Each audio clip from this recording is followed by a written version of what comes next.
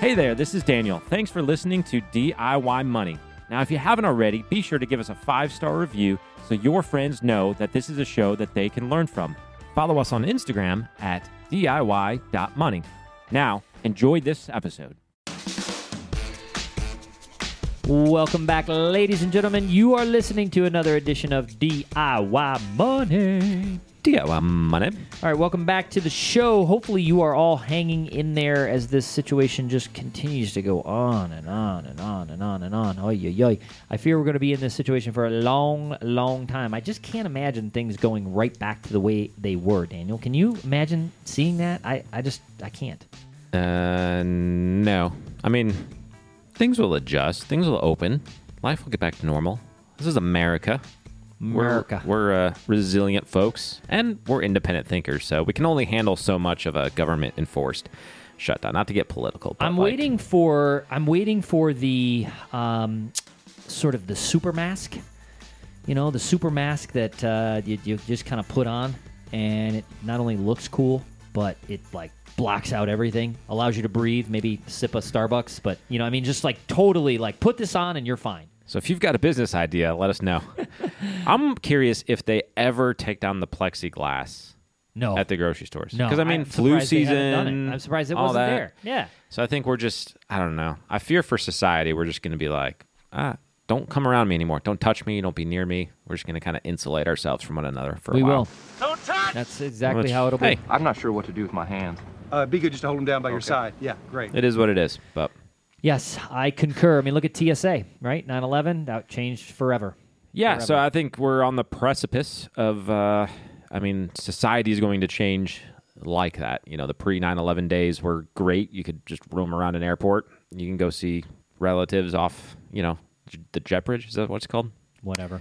And see when they arrived, and then it totally just, airports got to be a nightmare after that. So this is going to, it'll change society. So no, we won't get back to normal, but I think we'll start getting back to rhythms in life, hopefully soon. But I don't know. I'm not an epidemiologist. No, but I did stay at a Holiday Inn Express last night. So I don't know. You know, there's real concerns, and you know, it affects people. So I mean, it's a health emergency. So got to take it seriously, but at the same time, I think everybody wants to, you know, live a quote-unquote normal life again. Okay.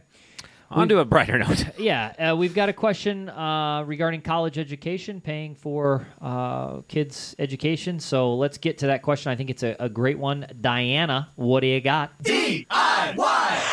Hey, guys. I have 2 teenagers, and I have some money allocated on separate accounts for them, one for about $8,000 and the other one $7,000.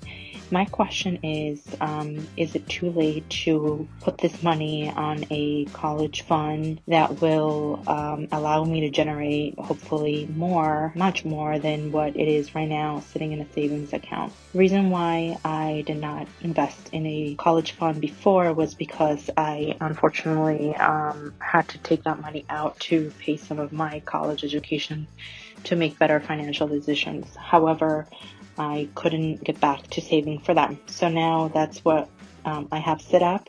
And I was just wondering if you guys would be able to give me some advice on that and whether I should move that money into a 529 and hopefully make some money.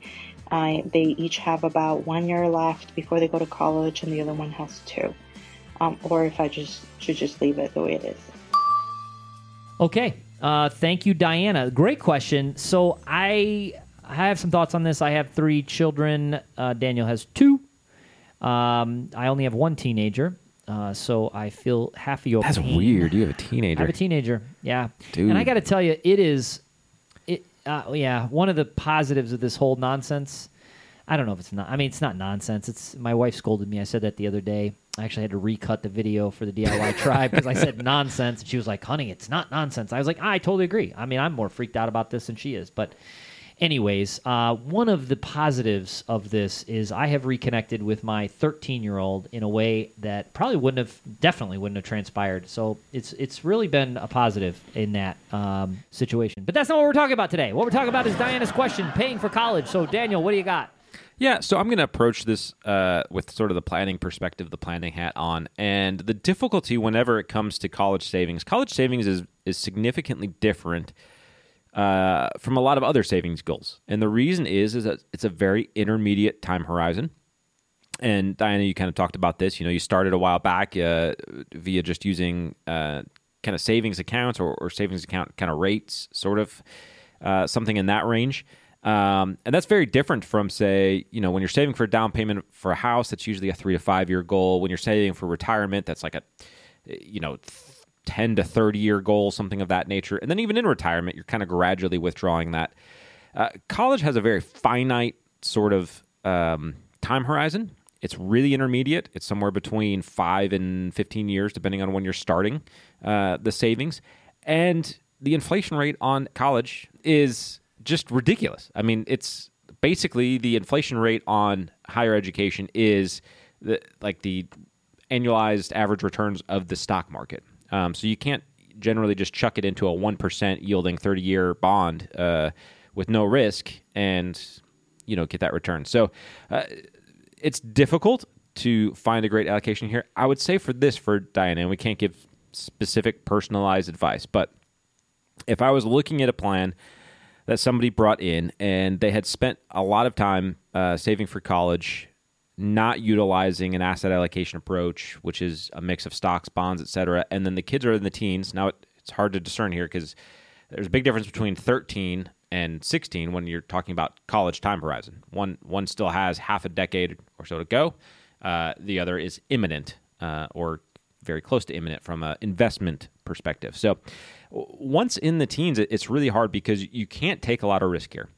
We don't know what's going to happen with the economy going forward. Yes, stocks have gone down this year, but that doesn't mean that they necessarily have to go up over the next 5 years before this teenager would start college. And so you have to take a fairly conservative approach a lot of times when it comes to kids' education and the savings accounts that you have for those, unless you're starting significantly early and are willing to bear some of that risk. So a lot of times that means investing in low-risk assets like corporate investment-grade bonds, which right now are yielding like 2.5%. It's not exciting. Treasuries are yielding 0.5% to 1%. You're not going to get much there. You could have some stocks in a portfolio like that, but going more than 10 to 20% to 30% maybe for a time horizon that's 5 years out, and you actually need the money when that 5 years hits, it's pretty tough to take that risk as well. So I would keep it very low risk, and at this point, increase your savings rate or get creative with kids on how they're going to help fund and help partner with funding that college as it comes up on the horizon. What say there, fussy britches? Feel like talking? All right, so I would agree with Daniel and everything he said. So I probably shouldn't even say that, and just kind of you can confer. Okay, you can whatever. You can assume that's one of these days we're just gonna argue and fight on one of these. I don't think we have differing opinions on a lot of things. Well, it's good financial sense. Yeah, but I do want to clear something up. So I want to clear up something that those maybe who are starting to save. For kids, that you can make sure you understand a couple of things. First of all, it sounds like you have those accounts in their name. You're probably the custodian. They're sitting in a savings account, or you just have them in your name, earmarked for them in a savings account.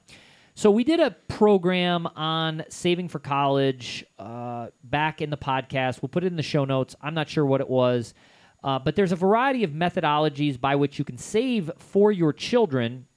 You do not have to be in a college fund in order to invest. You can actually have a custodial investment account for your children. It is what I do for my children. So I'm going to speak to my 13-year-old.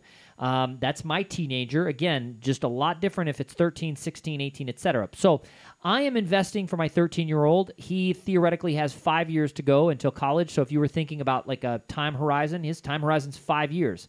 I actually think it's a little bit different. I actually think his time horizon is a lot longer than that. Why? Because when he goes to school, he could potentially take out a loan and have another 3 to 4, hopefully that's it, years that he would then have for that money to grow and then use that money to pay back the loan. So we have some flexibility there, depending on where the markets are, depending on what happens, etc. In addition, he might be able to gain some scholarships. I'm certainly going to encourage that. I'm going to try to get, school reduced, etc. And then that money, which was not in a college account designated for college, can be used for anything. It could be used for him to buy his first home. He could ultimately start a business or whatever. So ultimately, we have chosen custodial accounts. We're buying a mix of index funds for him. We are also buying some individual stocks in that portfolio for a variety of reasons. One, for education, so he can get a grasp of what he owns, why he owns them, etc. If that's something your teenager is interested in, why not? If it's not, then forget it. Just stick with the index funds. I'm not changing our investment strategy at all for him here. In fact, we're still buying. Every time I put money in there, we're still buying the index for him. We're not changing that strategy one bit, and we'll continue to do that. So I want to clear that up a little bit because a lot of people think, well, I can only invest for my kids in a college account, and that's actually not true. You can have a custodial account. You can have an educational savings account, which can be used for a variety of other things. You can also use the 529 plans and invest accordingly. So I think, though, getting back to what Daniel said, at this stage, depending on the age, if he's 13 years old and you've got 5 years, then maybe consider taking that whatever it is, at $8,000 or something, and putting it into a custodial account that you have some investment options. But since that you're just getting started, I'm not so sure I would go out and just, take all $8,000 and invest it in the market here. I'm not so sure that's a prudent situation. You might want to talk to local financial advisor, et cetera, and just get some bearings on what the best strategy is. But you don't have, it's not this either or. It's either going into a college fund to invest or keep it in a savings account. There is a bunch of other options for you, and I encourage you to go back and listen to the podcast on investing for the future and your children, et cetera. That will give you some good information. All right, that was a great question. Hopefully we answered it in detail enough. I feel like I kind of went around and around, but nonetheless, if you're starting to save for your children, again, there's a variety of ways to do so, and you want to find the best fit for you and your situation. Daniel, anything else to add on that? Yeah, so if we didn't answer the question exceptionally well or we didn't get into specific advice, don't hesitate to talk to a financial planner that can help you kind of lay out a strategy for saving for education and what this looks like specifically for you and your specific financial situation. So you don't have to have assets to manage necessarily to just sit down with a financial planner and talk. A lot of them will charge a flat fee to do a financial plan or to do an educational savings plan or something like that. You might not even need that. We might have covered some of the basics, and you might be able to do some research online in addition to what we talked about.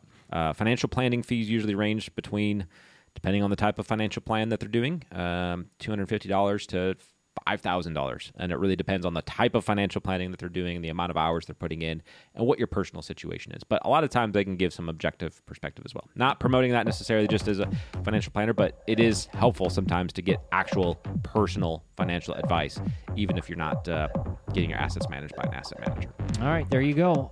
Remember, friends, the secret to wealth is very simple. Live on less than you make, invest the rest, and do so for a very long time. Make it a great one. Thanks for listening to this episode of the show. If you want content delivered to you regularly, be sure to follow us on Instagram at DIY.money. And if you want your question aired on the show, be sure to send that to us, and you'll get a $25 Amazon gift card. This show is for entertainment and educational purposes only and is not intended as personal financial advice. Before making any financial decision, please do your homework and consult a financial advisor as needed.